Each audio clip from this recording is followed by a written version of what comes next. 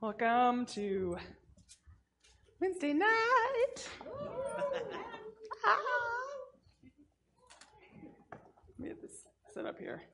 You know, I started having to do my thing a little bit differently because I just like it better, so. All right. So if you're new here, we are in the book of Acts. And Pastor Steve preached a burner last week. It was really good. You should go listen to it.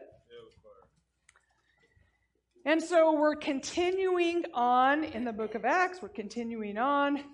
Paul and Silas here. In Acts chapter 16, starting in verse 6 through 10, it says, "Now when they had gone through Phrygia and in the region of Galatia, they were forbidden by the Holy Spirit to preach the word in Asia. After they had come to Mysia, they tried to go into Bithynia, but again, the Spirit did not permit them. So passing by Mysia, they came down to Troas, and in a vision appeared to Paul in the night. A man of Macedonia stood and pleaded with him, saying, 'Come over to Macedonia and help us.' Now, after he had seen the vision, immediately we sought to go to Macedonia, and concluding that the Lord had called us to preach the gospel to them." So what we see here is for the first time that gospel is going to be preached on European soil. During this time, there were no lines between Asia and Europe, okay? The missionaries were just sailing across the Aegean Sea, traveling from one Roman province to another.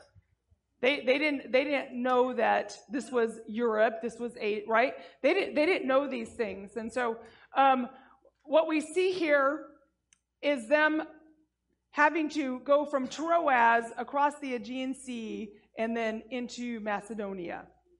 So we know from history that Europe became the first Christian continent and was until recently the main base for missionary efforts to the rest of the world. And it was from Europe that the gospel fanned out to Africa, Asia, North America, and Latin America. Right? And Paul was only conscious of establishing churches.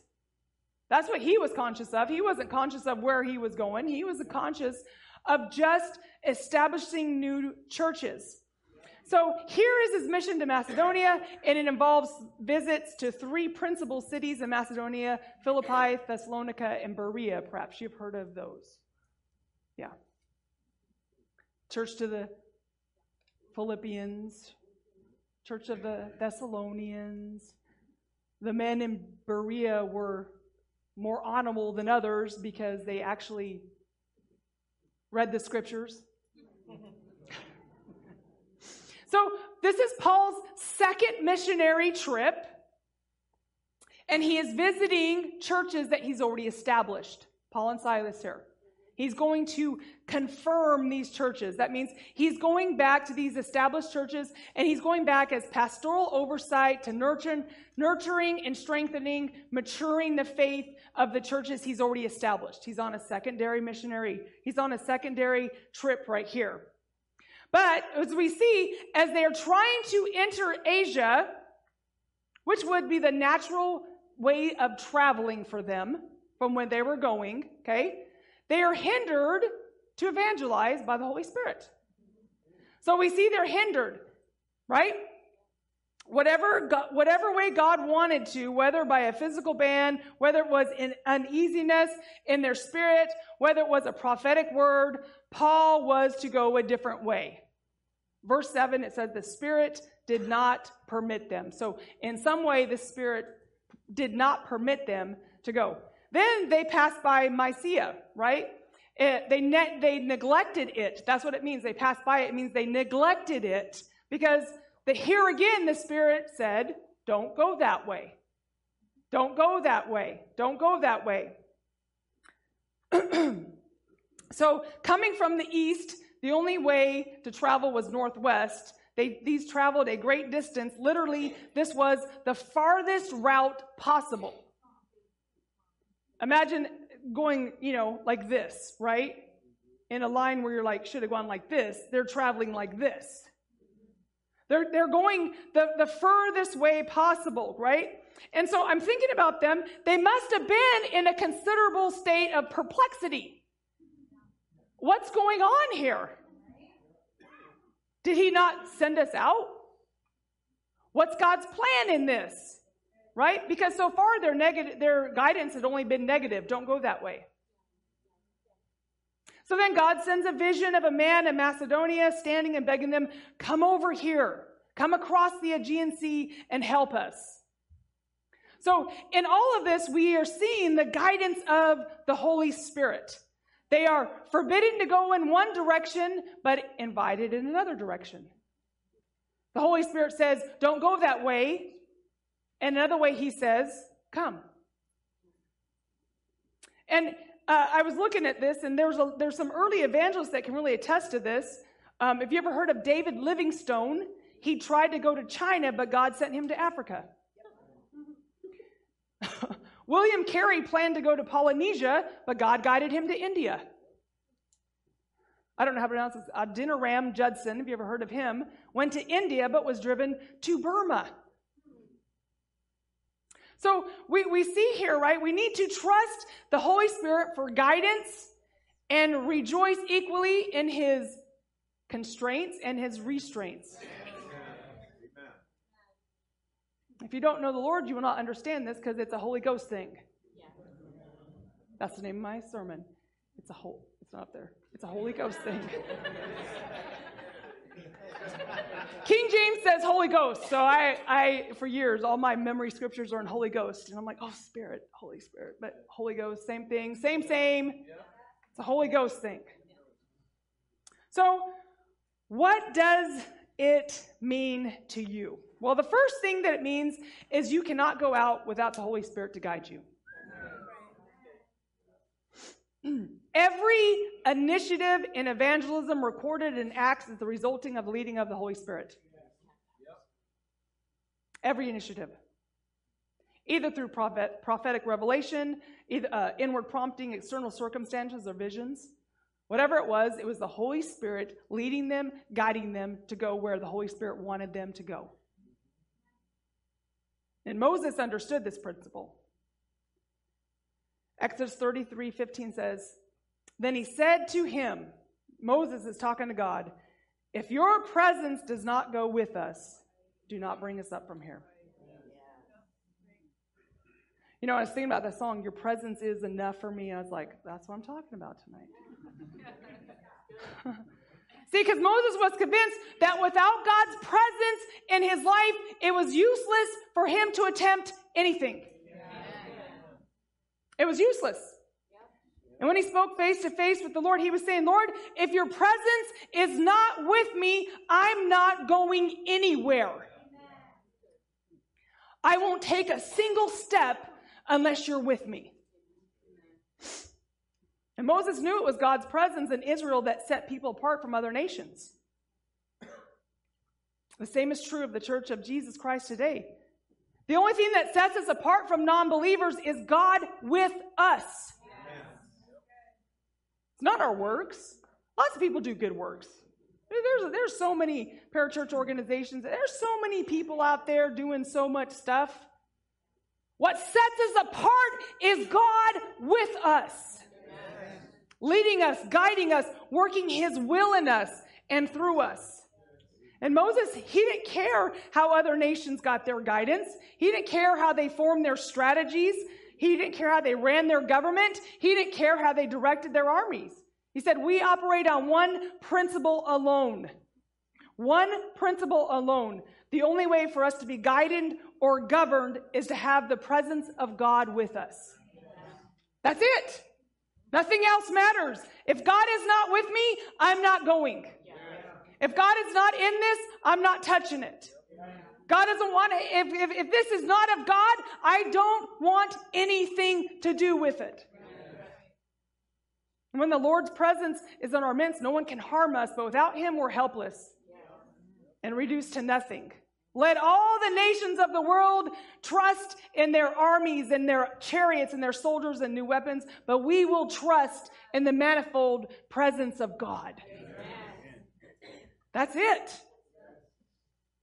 I will not allow my compassion or emotional love for other people to persuade me to go where he has not sent me.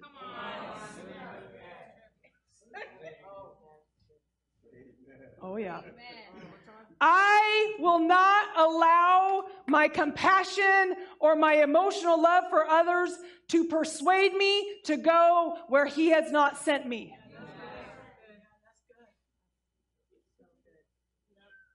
C.S. Lewis said this. He said, obedience is not legalism. It's a symptom of salvation. Yeah, there it is. People, well, I don't really need to obey the Lord. I got faith.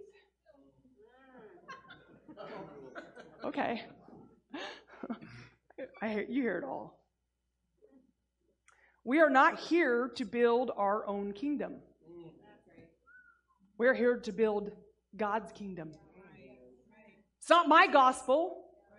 It's his gospel. It's not my church. It's his church. It's his church. And so if I'm not allowing the Spirit to lead me, then why? Because what's it about? Because if it's not about him, then it must be about me. The Spirit goes where he wills, not where we want to go, not where we want to do. Pastor Matt and I wanted to plant a church in Texas, but God wasn't in that. I kid you not. We wanted to plant a church in Texas. We wanted to stay in Texas, and we wanted to plant a church in Texas.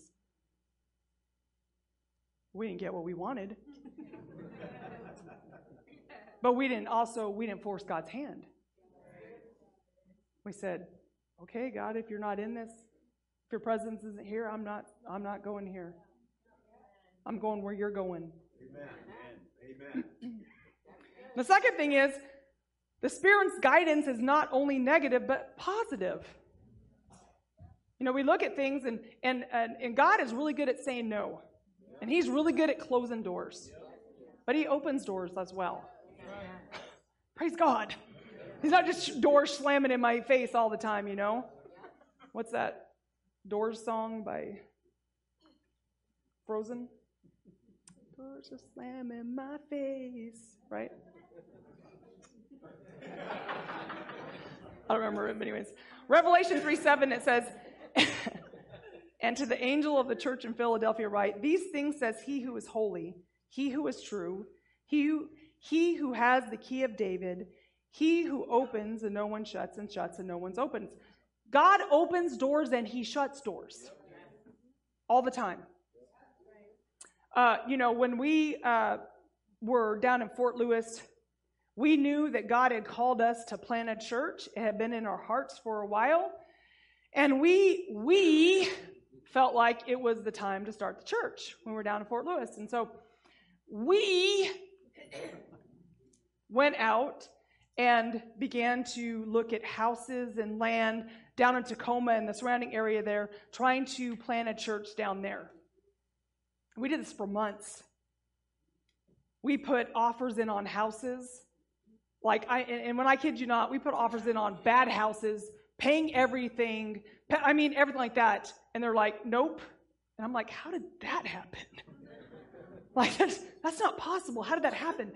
We tried for months to plant a church in Tacoma. We're like, we're gonna get a house, because we were living on Fort Lewis, so we were living on the military post down there. So we for months we tried to go out, and we were trying to buy land. We went and looked. I think we even put a down payment on a. We did. We put a down payment on a like a double wide manufactured homes, right? We put a down payment on it. We put a down payment on it and went looking for land. And every piece of land, we said, something happened to it that we couldn't buy it. It was over and over and over again, like months and months and months and months. And Matt just one morning just got so sick and tired, and he calls a friend, and he's like, I don't know what's going on. God called us to plant a church. And he goes, did you pray about it?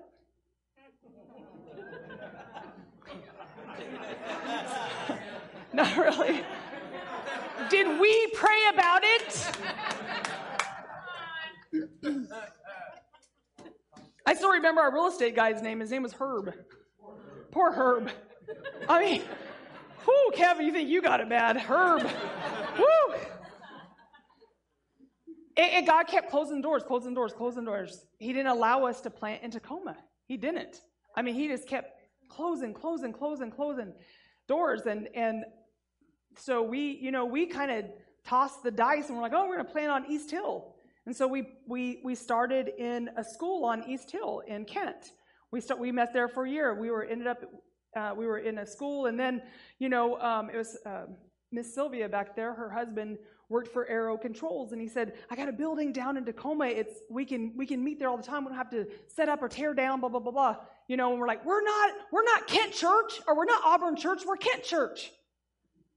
And we didn't want to move. We didn't want to move down there, but that's where God's presence had us.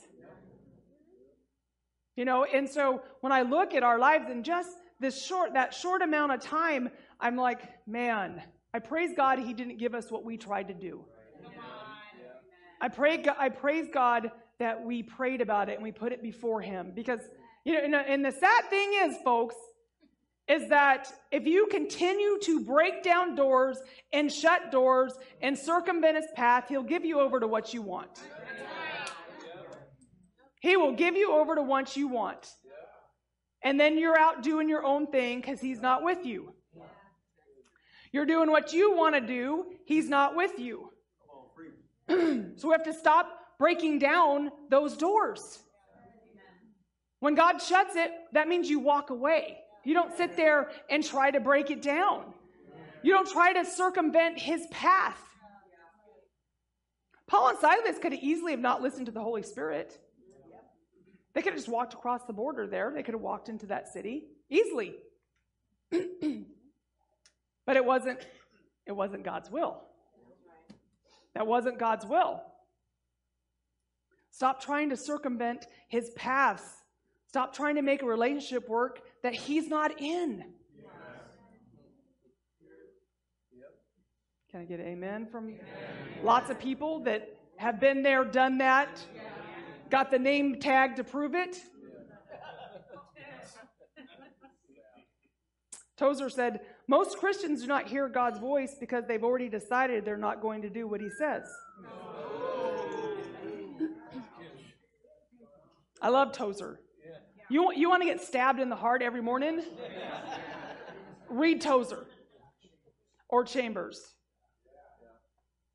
He's serious. He was serious about his walk with the Lord. He was serious about it. If you already decided what you're going to do, why are you even going to ask? You already decided what you're going to do. Why even bring God into it? You already decided what you're going to do. He will let you have your way. And when those doors open, though, you need to run through them. When the opportunity presents itself, when that door opens, you need to run through. Because what I've noticed in my life, that sometimes doors are only open for a short amount of time and season. And if I don't listen when that door's open and I don't go through it when it opens, it closes. And the opportunity is gone. The next thing that we learn from this is that His guidance is conditional.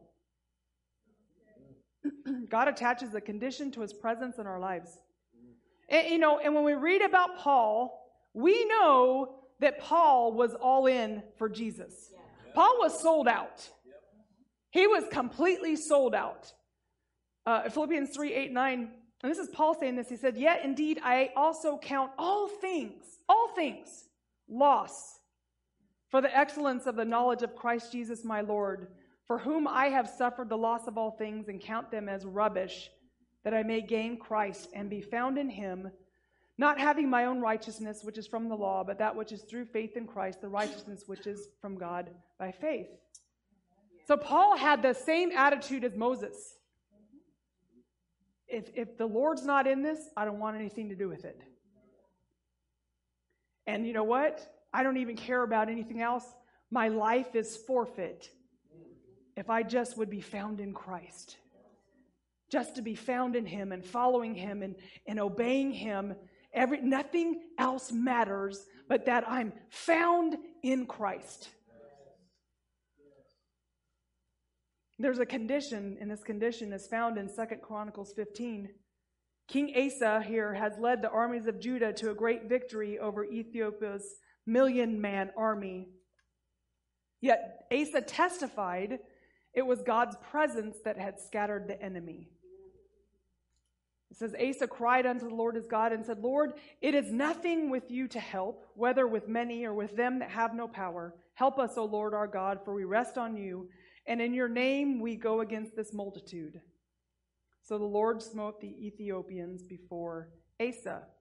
So Asa and his armies led the triumph procession back to Jerusalem, and so then there was a prophet named Azariah, and he came out to meet them, and he had a message from God, and he says, Hear me, Asa, the Lord is with you while you be with him. And if you will seek him, he will be found of you. But if you forsake him, he will forsake you.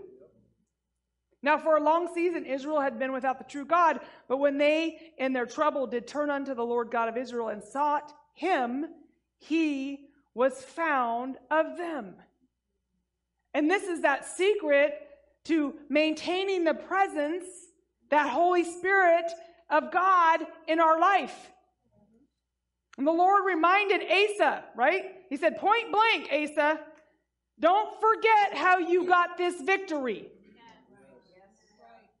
Don't forget, you sought me with all your heart, turning wholly to me when you were in trouble, and I sent my presence unto you, and it was my presence that put your enemies to chase.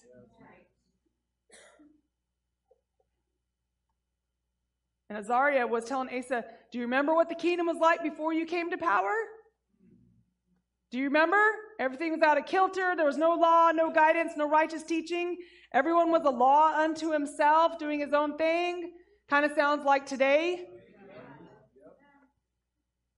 Kind of paints an accurate picture of many Christian homes today. Everything's out of order. There's no authority, no peace, no rest. Everyone does what they please. Many families have become tragic, dysfunctional messes. The Church of the Living God has become a consumer-driven grocery store. You can't go your way and do your own thing and put God's stamp of approval on it. That's not how it works. He's not in it. He's not in it. You go your way, do your own thing, and say, oh, God told me to. Oh, okay. Tell that to God. But it doesn't have to be this way. No Christian home has to remain dysfunctional. God's promises are unchangeable, and his word pledges for the rest of your life, as long as you continue to seek me, I will be found of you. Now, seeking is a daily thing. Seeking his face. It's seeking, God, what would you have me to do? What would you have me to do in this, God? What's your direction in this, God? Where do I go in this? Where do I go in this? What do I do in this? Every day. This is not complicated. It's not a complicated theology. Anyone can have that abiding presence of the Lord. Anyone. If you will seek him. If you will seek me, I will be with you. If you remain in me, my words will remain in you. Right? One of my favorite sermons, if, the most powerful word. If. James 4:7 says, therefore submit to God, resist the devil, and he will flee. Amen. See, most people, not most, I don't want to say most, many people can't resist the devil because they're not submitted to God. You're not submitted to God in your finances. You're not submitted to God in your marriage. You're not submitted to God to your church. You're not submitted to God. Like, oh, I believe. But you're not submitted. You're not submitted. I just told Jen this earlier. If there is 1% of rebellion in you, Satan will find it and he will expose it. He will. You yourself cannot overcome the enemy. He's too strong for you. It is only through the power of the Holy Spirit that we can resist temptation, that we can come against the devil, that we don't have to give into those things. But if you're not submitted to God, you can't resist the devil.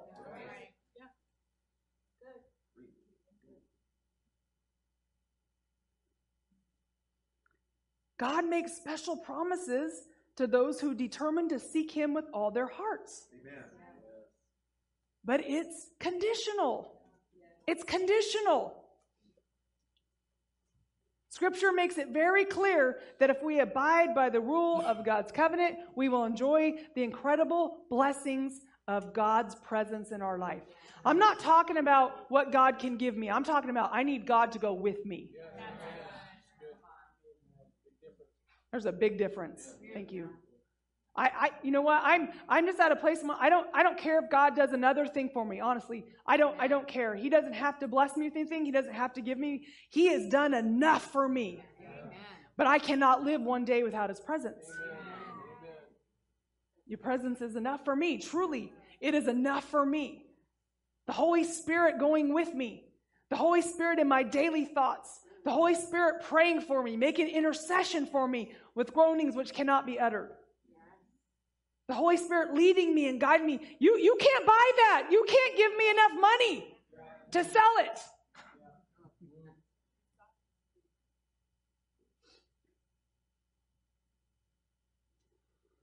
God revealed this covenant of his presence through an unnamed prophet who delivered a message to Eli, the high priest of Israel. And at this time, Eli was backslidden. The Lord had been speaking to him, warning him against allowing sin and compromise, and Eli ignored God. And if you remember this, it's in 1 Samuel.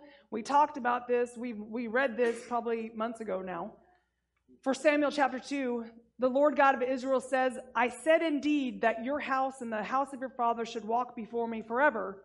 But now, says the Lord, be it far from me, for them that honor me I will honor, and they that despise me shall be lightly esteemed. That lightly esteemed actually means that God lifts his presence. That's what it means. It has to do with God lifting his presence from somebody, from something. Right? God told Eli, he said, I would have been with you. I was going to bless your house. I was going to do all these things for me. I intended to give you favor, but you scorned me. You became soft on sin, and allowed your lust to push me aside, and now I will take my presence from you. It's conditional. It's conditional. And many people come to Christ with a great initial burst of faith, yet over time their zeal wears thin, and they begin to neglect the Lord and go their own path, lightly esteem his commands. And they still believe God's presence remains with them. No, this is a lie and it's a delusion. Amen. The Bible makes it clear if you forsake him, he will forsake you. Yep. We can't do our own thing and expect that God is in that. Yep. The Holy Spirit is not in your sin. The Holy Spirit is not in your path. The Holy Spirit is not in your ways.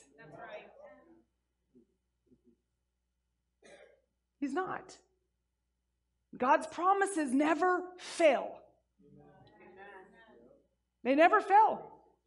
God said, if you, right, Joshua, if you will do what I've asked you to do, I will never leave you and never forsake you. That's a promise of God. But it was conditional. It was conditional. We can't remain in sin. His presence will not be with us.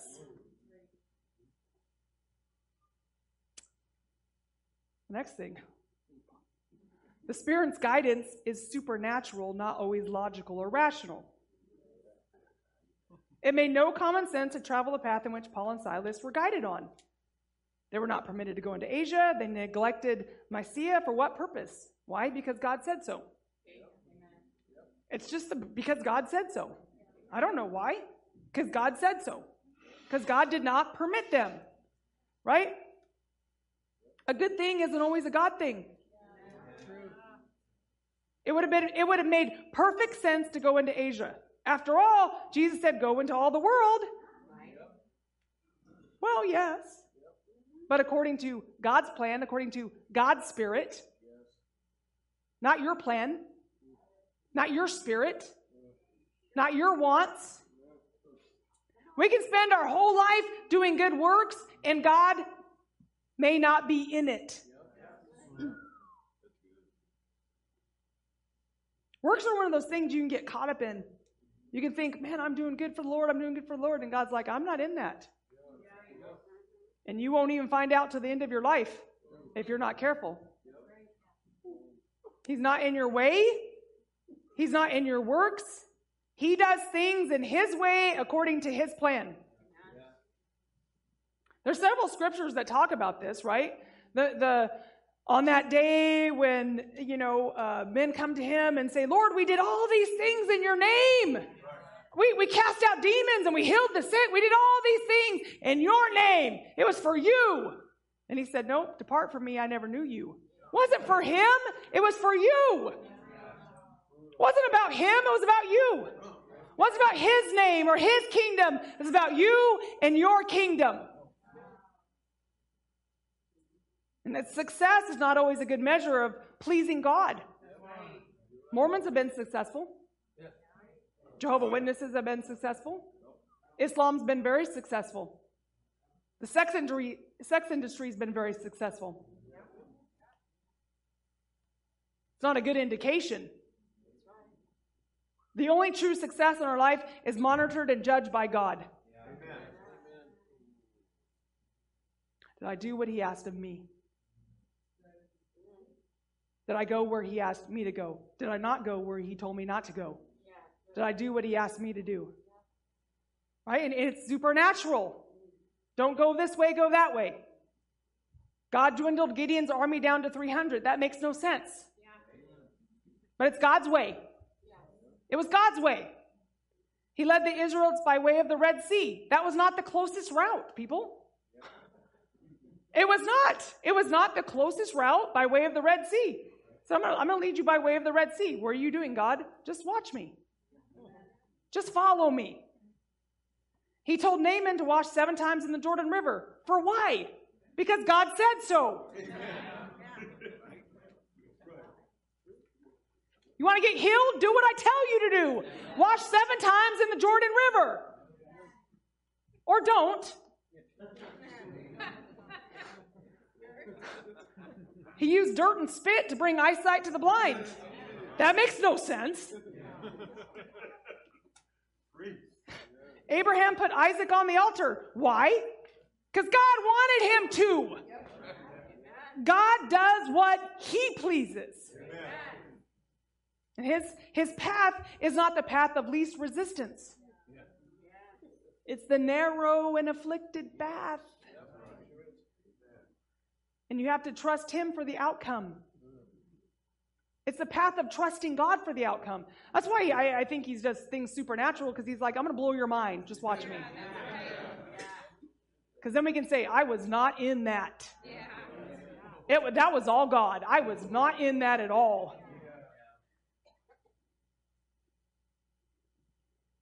And lastly, the Spirit's guidance is not only personal, but it's corporate. In verse 10, it says, now after he had seen the vision, talking about Paul, immediately we sought to go to Macedonia, concluding that the Lord had called us to preach the gospel to them. So on the secondary strip, we see here Paul and Silas went about confirming the churches. They were strengthening new believers. And this concluding means to bring together, to being together in one's mind. It's to infer from a variety of different data. Okay? And what's interesting here is that Luke is the writer of Acts. If y'all didn't know that, Luke was the writer of Acts. And so he now joins Paul and Silas in this missionary effort. He interjects himself, right, just ever so slightly into this story here. Now, after he had seen the vision, Paul, immediately we. When you go back, everything says they.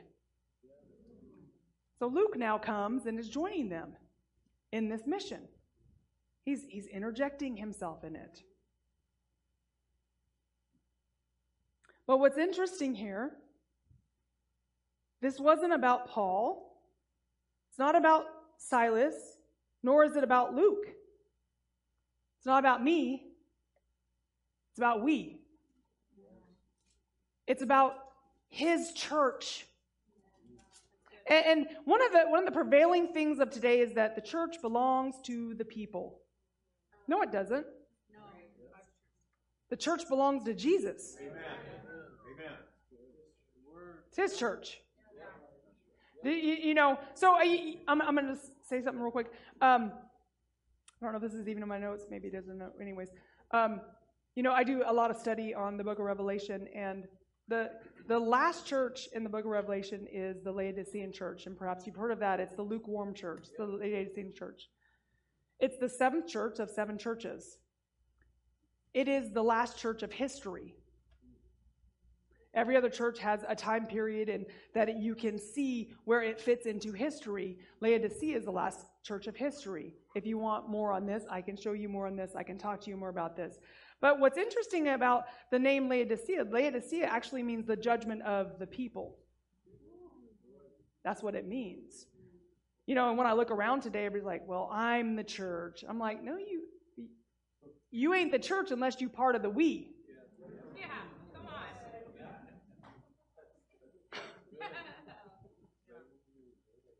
And the lukewarmness was not the main problem. It was a symptom of a deeper problem. It was me-centered Christianity. As Jesus says, he said, you say I am increased in riches, therefore I don't need anything. And it has to do not just with material riches, but spiritual riches. That the Laodicean church says, well, I'm increased in these riches. I'm increased in the riches of God. I have the Holy Spirit. I can do what I want to do. It was very me-centered. That's why Laodicea is called the judgment of the people. The church is not about you, me. It's about us. It's we together collectively. And then it doesn't belong to us. It belongs to him. The church was his idea, not ours. The church was not man's idea. It's God's idea from the beginning. Did you notice that Paul and Silas went about establishing churches? They didn't just go preach to somebody. They put them in churches. They collected them together and put them in a church. He said, you need to get together now. And I'm going to put a pastor over you. John 17:11, Jesus said this. He said, now I am no longer in the world, but these are in the world, and I come to you. Holy Father, keep through your name those whom you have given me, that they may be one as we are. As we are one. The church is the one. We're supposed to operate as one. And I is not a one. I mean, he's a one by himself. He's not a one with the group. It is rarely the case where one man will receive a word from God without confirmation. And really, when you see this, you only saw it in the Old Testament and to specific men. Because God, and God would still confirm the word of their men, of that prophet. When I met Matt, like God had told Matt he was going to build a church, and he never told me about it, and then God confirmed that word in me. Like God confirms his word. And that's what we see here is that Paul said, I had a vision, the men got together, and they confirmed it. They confirmed it together. It wasn't Paul saying, we're going to go do this. I'm the leader. You follow me. We're going to do this. Well, Paul, I'm not so sure about that.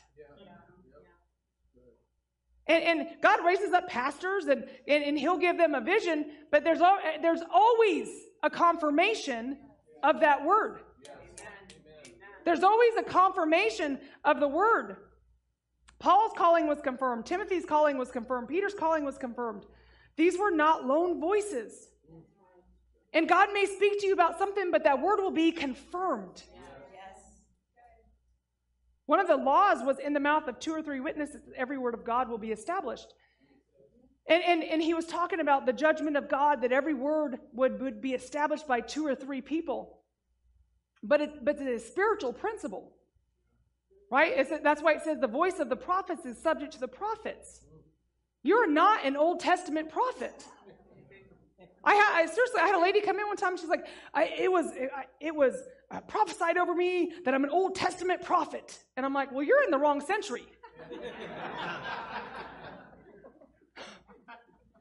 This is why I'm very careful when okay, is this God speaking to me about somebody? I don't just go willy-nilly talking. I'm like, I better make sure I'm hearing from God. Yes. If I'm not sure, I'll pray about it and pray about it and pray about it. And always I share it with other people that I know have a prophetic anointing, and they will say, that's a word from God. That's a confirmation. That's a word from God. That's how God does things now. He works that way, and that's why we're supposed to be in a body. The gifts all work together. It's a collective thing. Yes. The Spirit is not guiding you to build your ministry. Yeah, because it's not about us. He's about building His church.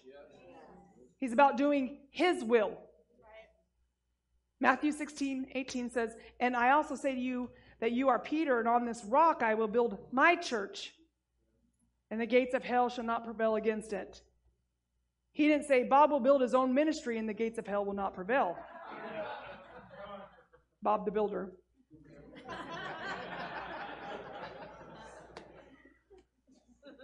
One day our work will be judged.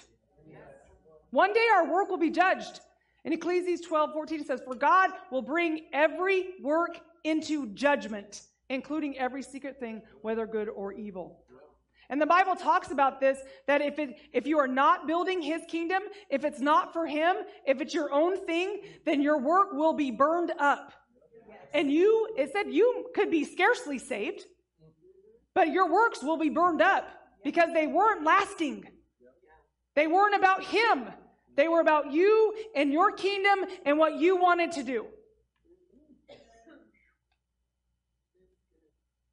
We are fully accountable to God for our deeds. And the Lord will evaluate each of us, and He will judge our works. If God's called you to something, He will confirm it. He will confirm it. So tonight, I want to end in this, and I want you to ask yourself, can we play as we pray? These are the things, as I was working on this myself, as God was speaking to me about things, I want you to ask yourself, are you fully submitted to the Holy Spirit in every area? Are you fully submitted to Him? Are you submitted to His word? Are you submitted to His ways? Have you submitted your kids? Have you submitted your marriage? Have you submitted your family? Have you submitted your finance? When I say every area, I say every area has to be submitted to the Lord. Your thoughts. Do you submit your thoughts? Do you submit your ways? Submit your path? Is it truly submitted to the Lord? And ask yourself, is my work for the Lord? Is it truly for the Lord? Or is it for you?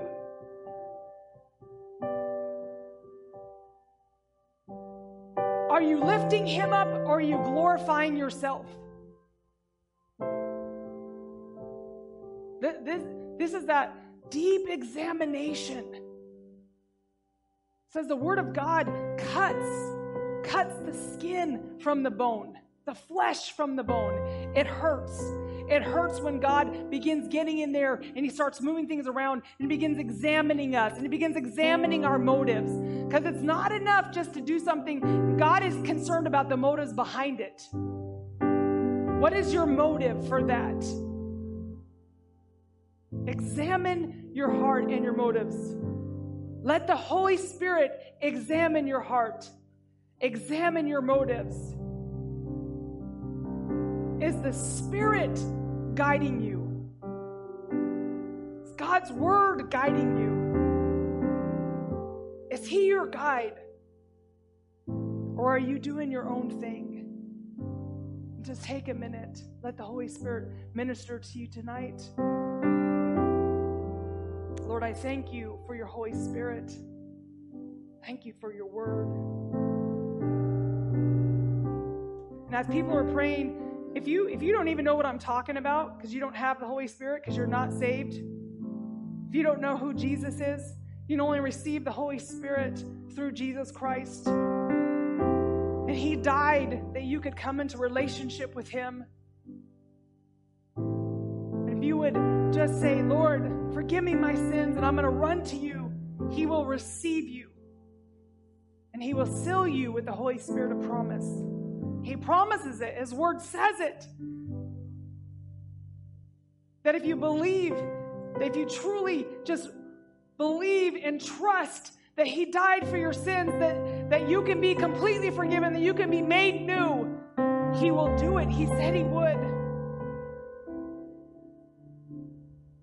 If that's you, if there's anybody here tonight and you need prayer for that, just raise your hand. I won't even make you come up. I'll just look you and I'll send someone to you to pray for you.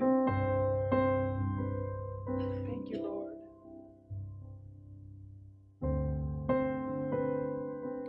Father, I thank you for this word tonight, God. Holy Spirit, we don't do a good job of examining ourselves. Lord, you examine me. Examine my heart. Examine my mind. Examine my motives. Lord, let me do all for your glory. God, let our heart's cry be, if you're present, doesn't go with us, we will not go. We need you, Lord. We need your presence. Father, we thank you. We praise you. We give you praise and glory and honor, Lord, in Jesus' name. Amen. Amen.